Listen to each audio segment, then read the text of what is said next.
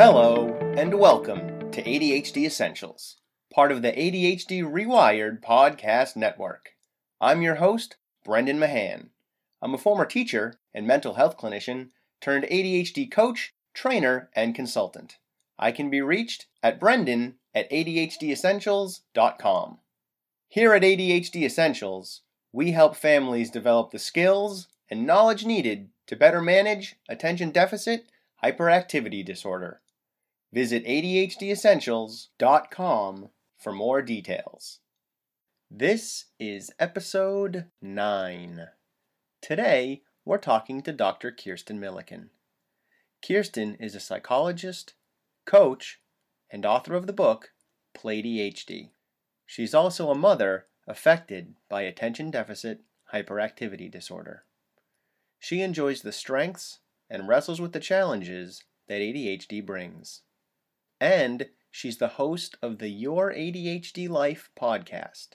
You can learn more about her at www.youradhdlife.com. In today's episode, we discuss what it's like to be a mother with ADHD, parenting a child with ADHD, how to use play to manage ADHD, and the importance of practicing the pause when things get heated, even if it doesn't come until afterwards. All right, let's get rolling. Kirsten, you fit so many That's of Dr. my... Kirsten. I'm sorry, doctor. So Dr. Kirsten. You just check so many boxes for this podcast. You are an ADHD expert all the way to doctor. And also a parent with ADHD and a parent of ADHD. You were just telling me about how you came to learn that you have ADHD. How did that go? Oliver, my younger son, I guess he was in 3rd grade. He was going for his annual exam, and his pediatrician happened to be a college friend of mine. So, during the exam, we were chit-chatting, and he had asked Oliver to take his socks off so that he could check his feet. And Oliver took one sock off and started using the reflex hammer because that's kind of fun and cool. And was playing around, and the pediatrician, Chris, said, Oliver, could you take your other sock off, a few minutes later? And Oliver's like, yeah. He again got distracted by the reflex hammer. Like, it was just so much fun. And so it took like 2 or 3 times asking him to take his sock off for Oliver to finally take his sock off. Chris said to me, do you ever think that Oliver has an attention problem? And I was like, no, he's just like a really fun kid. Chris was a half an hour late. So Oliver was in his underwear in this room for half an hour with me. And he was actually putting on a musical that he made up the whole time while we were waiting. It was hysterical. And so I was like, no, he's just a really creative, fun kid. And he's like, okay, whatever. The next week we had our parent-teacher conferences, and his teacher, who used to be a special education teacher, said out of the blue, do you ever think Oliver's got some attention issues? Why do you say that? And she said, well, there's all these notes for the last few years that he's been in school from his teachers saying that he has a harder time paying attention than the other kids, saying that, all of these things. And I was like, interesting.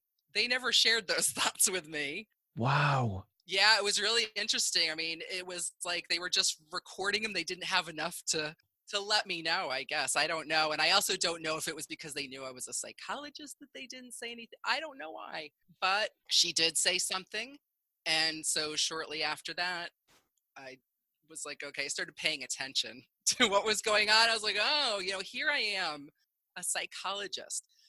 Not just a psychologist, but a psychologist who had worked as the lead psychologist in a school system already at that point. Mm-hmm. A psychologist who was doing neuropsych and psychoeducational evaluations, lots of them for other kids who had ADHD. And I wasn't putting my son into that context. It was different because it was so up close. And so obviously once you start paying attention differently, you start noticing those things. And then shortly after that, I was literally sitting at home one day and I thought, well, ADHD is highly heritable. And his father really doesn't have ADHD. There's by any stretch of the imagination. And it runs very deeply in my family. And so it was like, oh my God, right? But I was inattentive.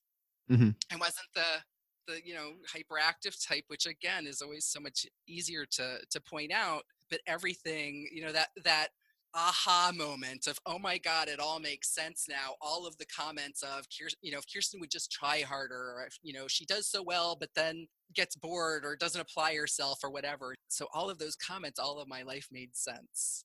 It was just such a relief between me and my mom, because my mom would always say, when you're done, you're just done. You like cut yourself off and there's nothing anybody can do. And it's so maddening, she would say. And so when I realized I had ADHD, and then it took a while for me to have a conversation with my mom, but when I pointed that out, she was like, oh, that makes sense.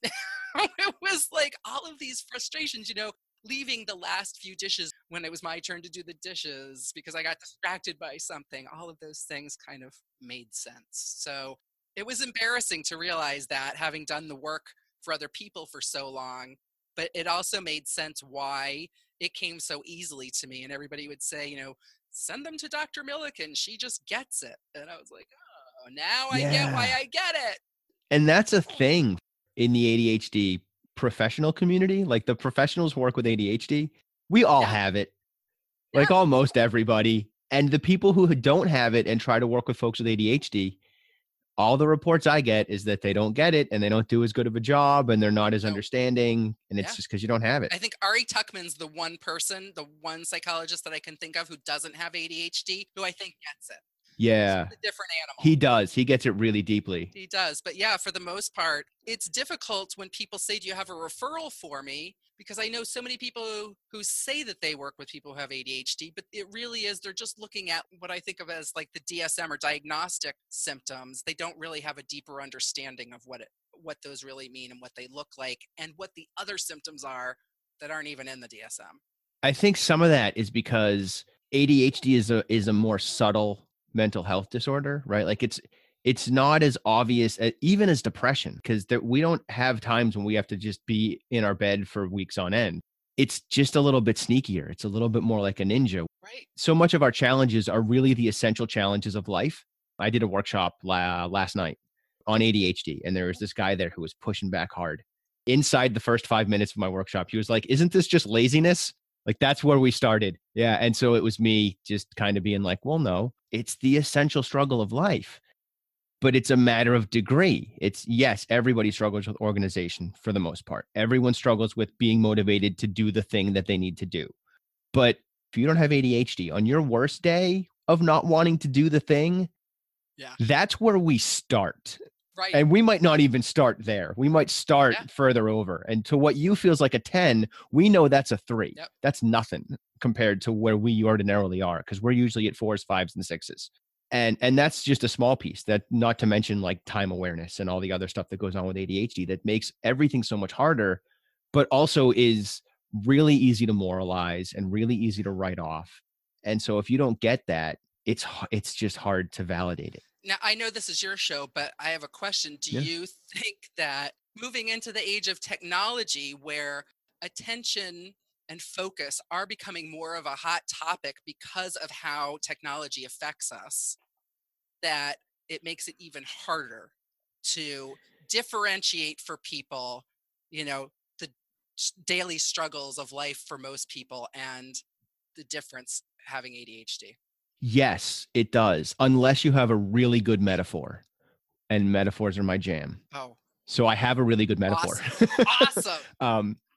So I often, and listeners to the podcast have already heard this one, but this is a different way to use it. I equate ADHD to asthma because another essential challenge of life is breathing. Everybody can run and get winded. Everybody can be in a smoky room and get winded. We all know what that's like. For people with asthma, it's much more dangerous. It's much more significant. You're going to get more winded. You're going to be wheezing instead of just breathing deeply. So the way I like to work that metaphor for your particular question around the whole world is now much more distracting. It's as though someone with asthma is just constantly in a very smoky room, and we're expecting them to be able to breathe as well as someone who doesn't have asthma. Yeah. We wouldn't expect them to be okay in a smoky room. Yeah. We would anticipate that they're going to suffer from that. And now people with ADHD are in the equivalent of a smoky room, where we're in an environment that's full of distractions. We carry distractions in our pocket. Our cell phones are screaming at us to look at them all the time. On our wrists. Yeah, right. And everybody who's listening to the podcast right now just remembered their cell phone and wants to look at it right now. That's how strong that is. And so folks with ADHD are now in a much more challenging environment. And it's that much worse for us. And we have to build stronger barriers and stronger boundaries to help us maintain what is a normal level of attention for us, which is not as good as everybody else. You know, it's distracting me. The image of, you know, those airport smoking rooms? Mm-hmm. My image as you're talking about that is, you know, anybody can go into those smoking rooms, right? And if you're a smoker, it doesn't affect you that much because it's your own smoke and you're used to it. And the general public can go in and they may, you know, it's gross in there. But if you're somebody with asthma and you go into that smoking room, you are going to be hacking up a lung and an emergency might come in and try and help you out. You might not make your flight. And if you do make your flight, you're going to continue to hack until you land. Right, until you get fresh air, because you don't get fresh air on the plane. Even fresh air is not going to fix it because you're going to continue to have the response of your tightened lungs and your inflammation for potentially days. Right. So for those of you who just caught on, we weren't actually talking about asthma. We're actually talking about having ADHD. And I think that's a great analogy. Thank you. Yeah. So going back to you as a parent and having ADHD, and your son also has ADHD. So we've got, and you have two sons, right? I have two of them. Yep. One with, one without. How does ADHD play out in your house? What does it add? What does it make harder? What's that look like? It adds a lot of fun because thankfully Oliver caught on to the whole play ADHD thing. And so we're going to get to that. Yeah. So, I mean, he has, whenever he says to me he's bored, I'm like, so entertain me. Because I love being entertained, right? So that serves two purposes. It gets his brain going, it gets my brain going. So that's a lot of fun in the household. Unfortunately, my older son, Harris, and his dad are much quieter people. So it's been this like ongoing joke for a long time that eventually Oliver and I would live together and eventually Harris and his dad would be together. And we could come over every once in a while and visit Harris and his dad. We have to try and tone it down because Oliver and I can tend to get a little bit loud and silly sometimes. I will say that Harris does join in sometimes. And he's that kid who, you know, it comes out of left field. And when he's funny, he's just hysterically funny because he's so dry most of the time. But then there are the frustrations, obviously, because when Oliver and I are being goofy or being more impulsive or emotional, it's frustrating for, you know, whoever else is in the house.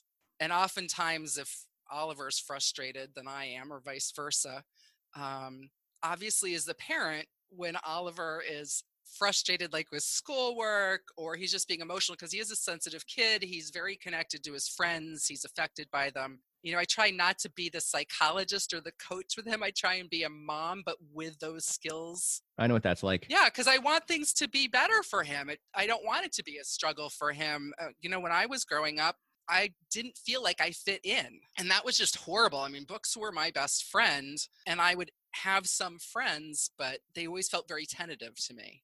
And there were other struggles that happened academically. So I definitely want to make sure that those aren't happening for him. I just want to loop back real quick because you said that when Oliver is frustrated, obviously you're frustrated too. And when you're frustrated, he's frustrated too. And you threw in the word obviously, if I'm remembering correctly, but I'm betting there's some parents out there who are going, wait, what? And that might be a bit of a revelation for them, that when your kid is frustrated, those emotions might bleed into your emotions and your emotional state might bleed into your kid's emotions. So can you sort of tease that out a little bit for us? And how does that work? What's going on there? One of the things that I talk about a lot on Your ADHD Life is that the emotional challenges of ADHD are they're not one of the diagnostic characteristics when you go to get a diagnosis. Right. It's not in the DSM, but I think it's one of the most impactful symptoms of ADHD at any age, but I've found getting older, it's been even more so. But I know like Oliver is very emotionally sensitive. He's very intuitive. The movie Up. The beginning? Well, no, it was actually further along in the movie. The little kid wants to get home and the old man wants to get home and the dog. And I walked in on Oliver watching it for the first time and he was just bawling. And I was like, what's in this movie that I missed? And he's like, it's just so sad. I was like, oh my God, my poor child. And he often comes home very affected by interactions that he's had with his teachers or with his friends. And as a parent, I want to fix that. But as a psychologist and a coach and an educated mom, I also want to first help him so that he can fix it, because I am not going to be there for the rest of his life and he needs to develop those skills. And sometimes it's just, yeah, you have the emotion and it's okay. Even if it's uncomfortable right now, sometimes that's okay because it means you care about something, or that you're a sensitive person, which is, I think, an amazing quality. But sometimes, when I'm being emotional, he can be reactive to it too because he is sensitive. So it goes back and forth. Does that add extra pressure to you as a parent to want to manage your emotions a little better, to want to squash stuff that you might not otherwise squash? Or are you just sort of rolling with it? Years ago, I took on the challenge of being less emotionally reactive as a personal challenge for myself because it was affecting me in other ways. So I don't get dramatic about things. I don't get really loud. I don't, if I'm mad, rather than having a tantrum or getting loud or lashing out, I try and take a breath first always, and then say, this is really pissing me off in that tone. And often the next thing I say is, and I know that's my problem, but or something, because whatever is happening with me emotionally, really objectively, if I stop and think about it, do that pause, realize like Oliver or his brother or whoever's in front of me didn't try and do something to me to piss me off. That's not their intention, Hmm. right? Every blue moon it is. But most people aren't trying to piss us off. Our kids aren't trying to piss us off. Our partners are not trying to do things to piss us off. Right. But that's our reaction because of how we interpret it in our heads. I like the way you're saying, this is really pissing me off. You're not saying you're really pissing me off. You're not putting it on the person. It's just the situation. Yeah. So you have written a book called Play I ADHD did. that is phenomenal. Thank you.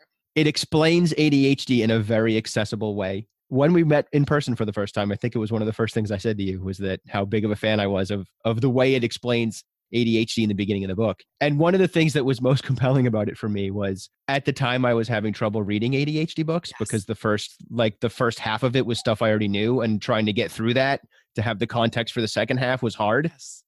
But the way you were saying things and the way you were laying it out made it really accessible. I didn't feel like I already knew it because I was going, oh, I know this, but I never would have thought to say it this way. I never would have explained it this way. And this makes it a lot easier to understand. I just have to tell you, so that was at the ADHD International Conference for the ACO, which I was chairing that year. And my book had come out on April 1st. And I think the conference was like 3 weeks later. And you came up to me at the conference and said exactly what you just said right now. And it just made like my year. And I've remembered it. There's a lot of things people say that you don't remember, but I remembered you saying that. I could tell you where we were in that hotel when you said it. Wow, that's awesome. I'm glad. Yeah. I read it on the flight over. Well, I appreciate that you took the time to do that and to give me that compliment, because it's stuck with me and it's meant a lot to me. Awesome. Thank you. I'm glad. Yeah. Especially because this podcast is aimed at parents. I really want to dig into the idea of play as a way to help kids manage their ADHD. Yes. And even help parents manage it for that matter, and help them get their kids to do the things they want to do and learn the things they want to learn. So kids know how to play. They're born to know how to play. So the book was actually written for adults. And everybody kept saying to me, why adults? And I said, because kids know how to play. The problem is that all of the adults have forgotten. And they need to recognize that this is a natural way for them to be. And when you have ADHD, it's something that you should embrace because it can actually help you to manage some of the challenges of ADHD. And if adults get that, then they can start helping the kids who have ADHD by encouraging them to play in ways that will be helpful to them as well. The link between ADHD and play is back to the brain again, right? So ADHD is a deficit in dopamine and in the transportation of dopamine in the systems of our brain. And play creates dopamine in our system. It's the feel-good neurotransmitter. So when we're playing, we're creating the chemical that is in deficit that we need in our brain so that we are better able to stay engaged and interested and motivated, because we know that ADHD presents inconsistently. We're doing well when we are paying attention and interested and motivated. That means we need more dopamine so that we can be in that state. So that's why play? And by play, it doesn't necessarily mean just like kicking a ball or going out and playing a game. There's all kinds of play. So, I mean, doing this podcast with you, having a conversation, to me is playful. And one of my big things is making learning more playful. So you can read about history in a book, or you can act it out. You can get dressed up, you can, take on a character, you can and learn about history that way. That's a very playful way to do it. You can, use dominoes and dice and cards to learn different math strategies and facts. There are all different ways that we can use play in an educational system, and then also obviously in the home system, to make things more fun. Cleaning a room, which is a challenge still for me. So let's play with that. I guess, play with that. To coin a term. You don't want to work on it? No, I don't want to work on it. I want to play with that. How could we use play to help a kid clean their room? So one of my favorite people, Sarah Kesty, who is an educator and has written a book, did an interview with me one time, and she said one of the ways that she gets her kids who have learning issues to do anything is to turn it into a party. Mm-hmm. So, if it's a classroom, cleaning up the classroom, it's a cleaning the classroom party. Well, how do you make it into a party? So if you want to clean your bedroom, let's make it into a party. How do we turn it into a party, right? Or a scavenger hunt. We'll come back to that one. Yeah. But keep going. I just have something to add to that. So, what's your kid's favorite music? Put their favorite music on at a level that might be somewhat obnoxious, but really makes them feel energized. You can turn it into a competition. So I've got 2 kids. They can compete in cleaning their room. Or it could be part of the project. Like they all have to do their laundry. Whoever gets their clothes folded and put away first. And sometimes it's not a competition to get something or to be number one. There are different ways to do it. So, if everybody gets this done in the next 5 minutes, we will all get to go do blah, blah, blah. And you can help each other. So, so it becomes a team event challenge. Yeah. I'm picturing a whole bunch of kids in a bedroom with party hats on cleaning. Yeah, right? So yeah, if you want to have a party at your house, sure. If your friends all want to help you clean your room, then we can have a pizza party. I don't know how that would go over. But because I don't know if kids are like adults. Like I'm okay going to somebody else's house and helping them clean. But if somebody else comes over to my house, I'll clean it before they get there. That's why I invite people over. Yeah. The ADHD brain at its best. So I want to hear about the scavenger hunt now. So I actually wanted to ask you about this because you're the ADHD, the play DHD expert, right? My kids kept saying that they wanted something special. Yep. Like they were just in a mode where they wanted something special. So I was like, all right, I'll make you a scavenger hunt. And I have ADHD, so it took me months. It didn't take me months to do it. It took me months to start it. And then it took me like a day and a half to actually put the whole thing together. Right. And not working the whole time. It was like a few hours. And I'm also an ADHD coach and a teacher and a former guidance counselor. So this was not like a normal scavenger hunt. It was a scavenger hunt with like depth, right? Like I was teaching skills and all kinds of stuff within the context of the scavenger hunt. I'm actually kind of proud of it. I think I had like 12 clues, and it was one of those scavenger hunts where you're not collecting stuff. It's like this clue leads to this clue, leads to this clue, leads to this clue. And at the end is a treasure. Yes. The clues were where I built in the skills. So some of the clues all of them were riddles. So they had to solve the riddle. Yep. And then some of them were written in code. So they had to like break the code. Oh. And I only used one code. I used it twice Yep. so that they got repetition with it. The next one will have a harder code. This was a pretty simple one. I also had some clues that were maps. So they had to learn how to read a map. Yep. And it was everything from a satellite photo of their school with an X where the next clue was. They had to figure it out. To like line drawings that were like, this line is a road and that box is a building, and figure out where you're going. And I also built into it like self-advocacy stuff where they had to go to the library and talk to the librarian to get the next clue. There's a place near us called Mrs. Max where we go to get breakfast a fair amount, and they know us. Right. I had to set all these clues up in advance, which took me like an hour. I bought an egg sandwich. It was one of the last clues I planted.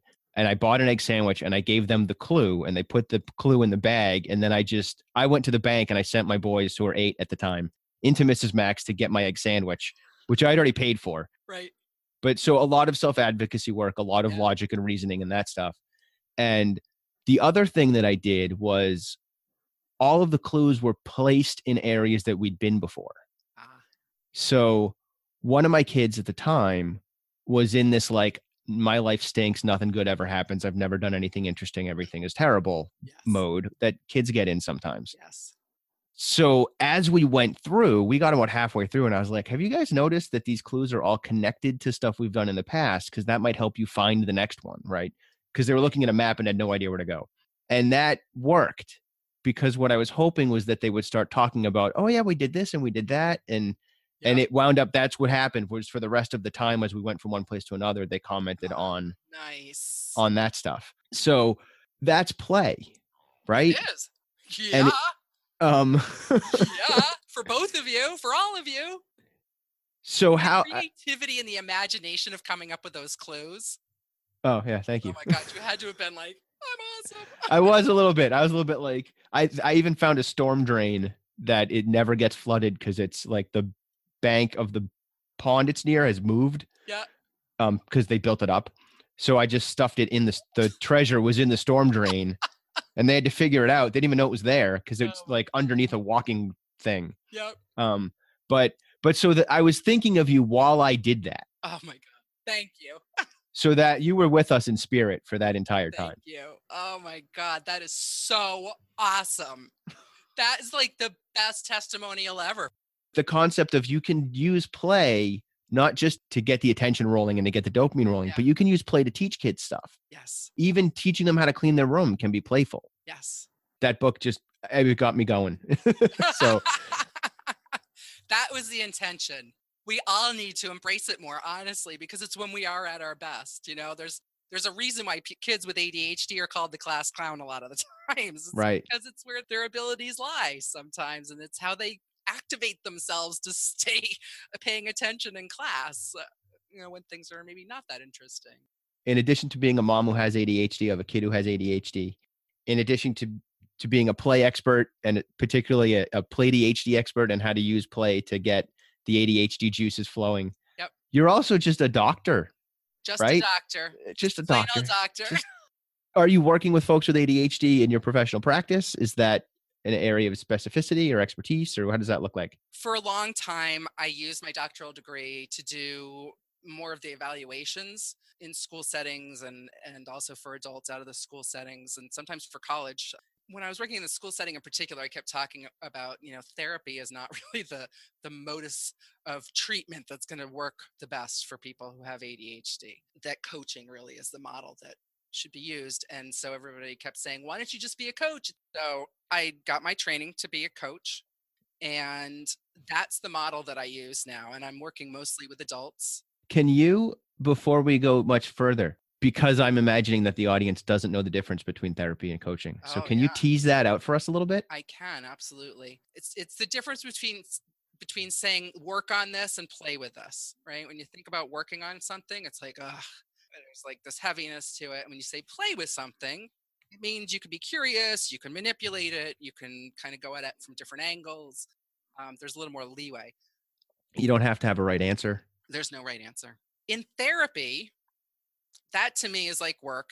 And it means you go to a therapist and the therapist is the expert. They're supposed to have the answers and, you know, and we're going to talk about your childhood and how things affect you and how does it feel. They're going to be cathartic moments. And, you know, if we do cognitive behavioral stuff, there might be some coaching stuff that's involved in that because coaching and cognitive behavioral therapy have a lot of similarities, but it's still under the auspices of being therapy. I'm going to fix you.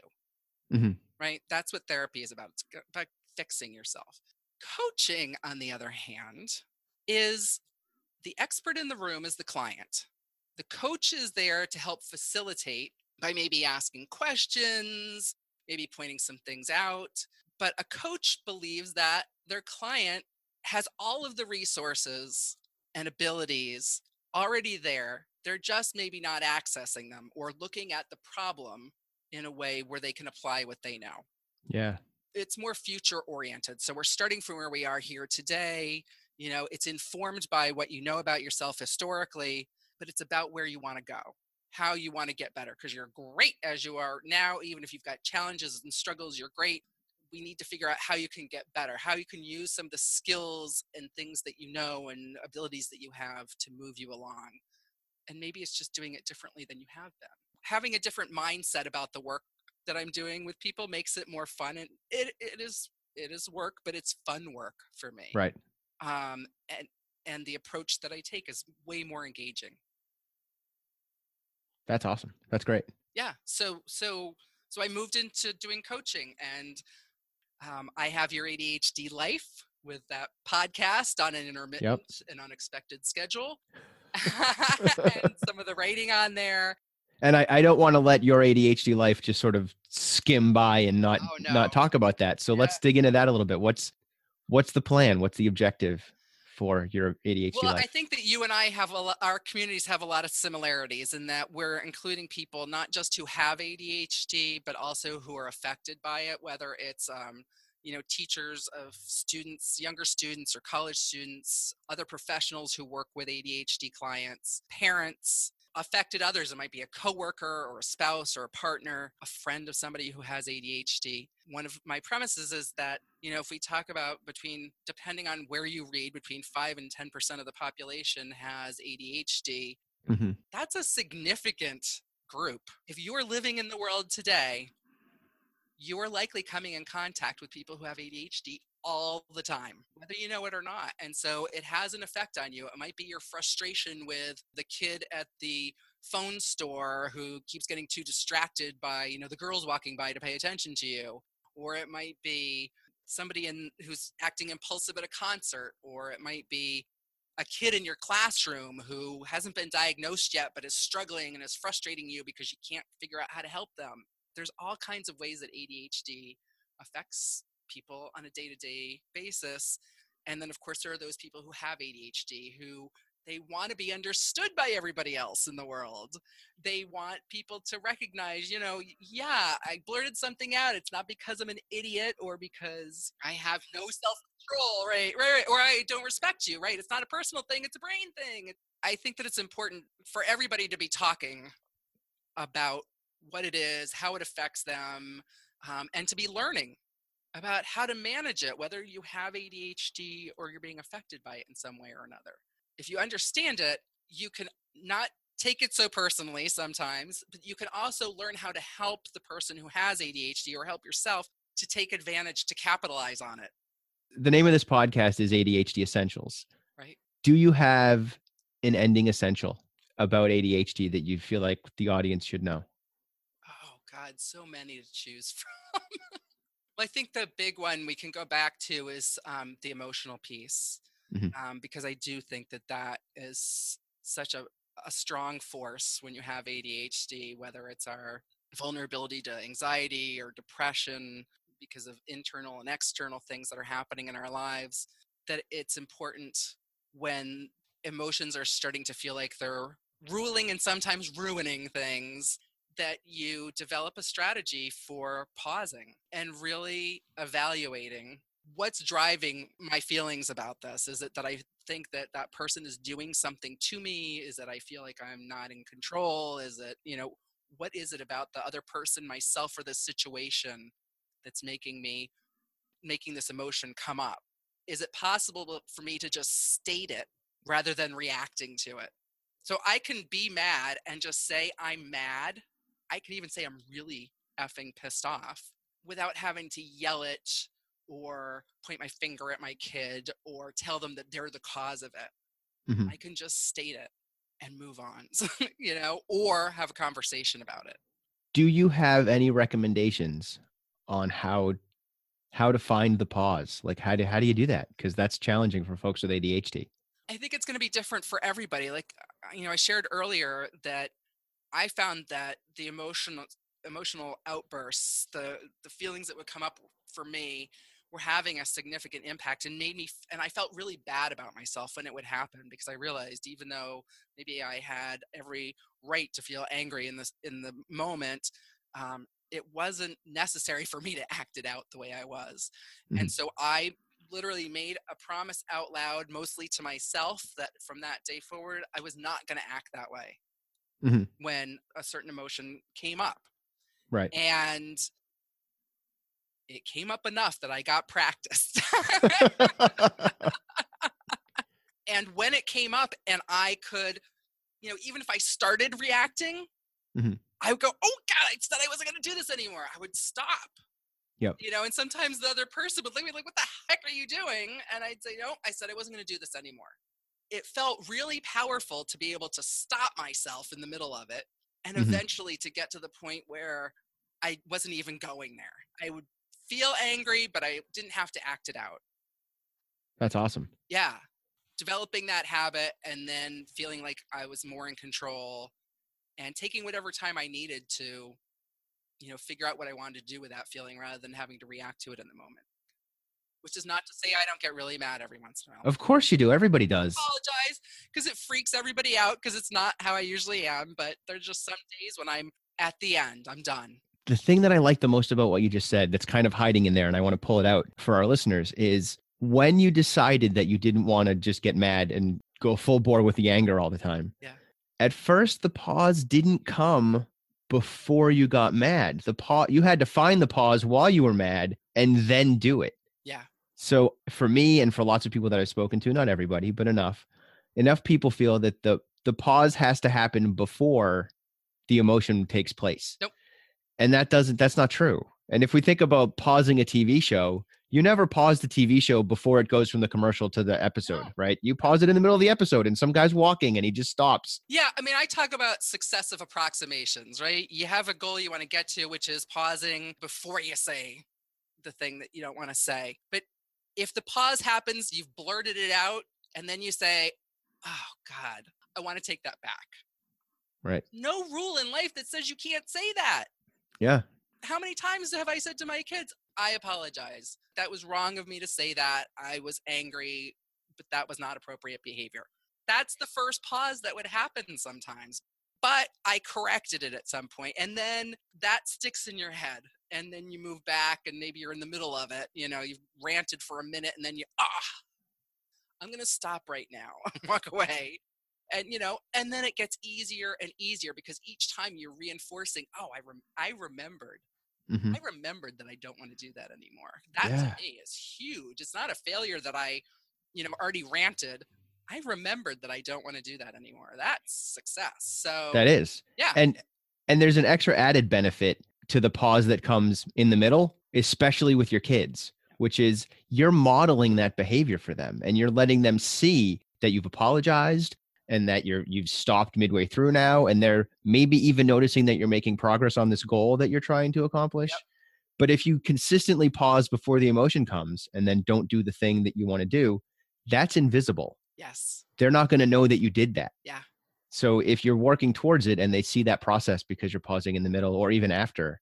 Yeah. Making things explicit and letting people see, there's so much value. I mean, even, some of us have partners too who need to learn those lessons. Right. So it benefits you and it benefits those people, other people around you who see that. It's a rare person that I know who couldn't improve themselves in some way. And when you model that you're making that effort, it's good for everybody.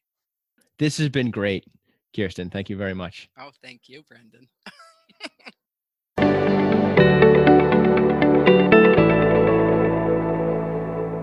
Hey, you're still here. Nice. Thanks for staying focused all the way through. If you have any thoughts or questions about today's episode, feel free to email me at brendan@ADHDessentials.com.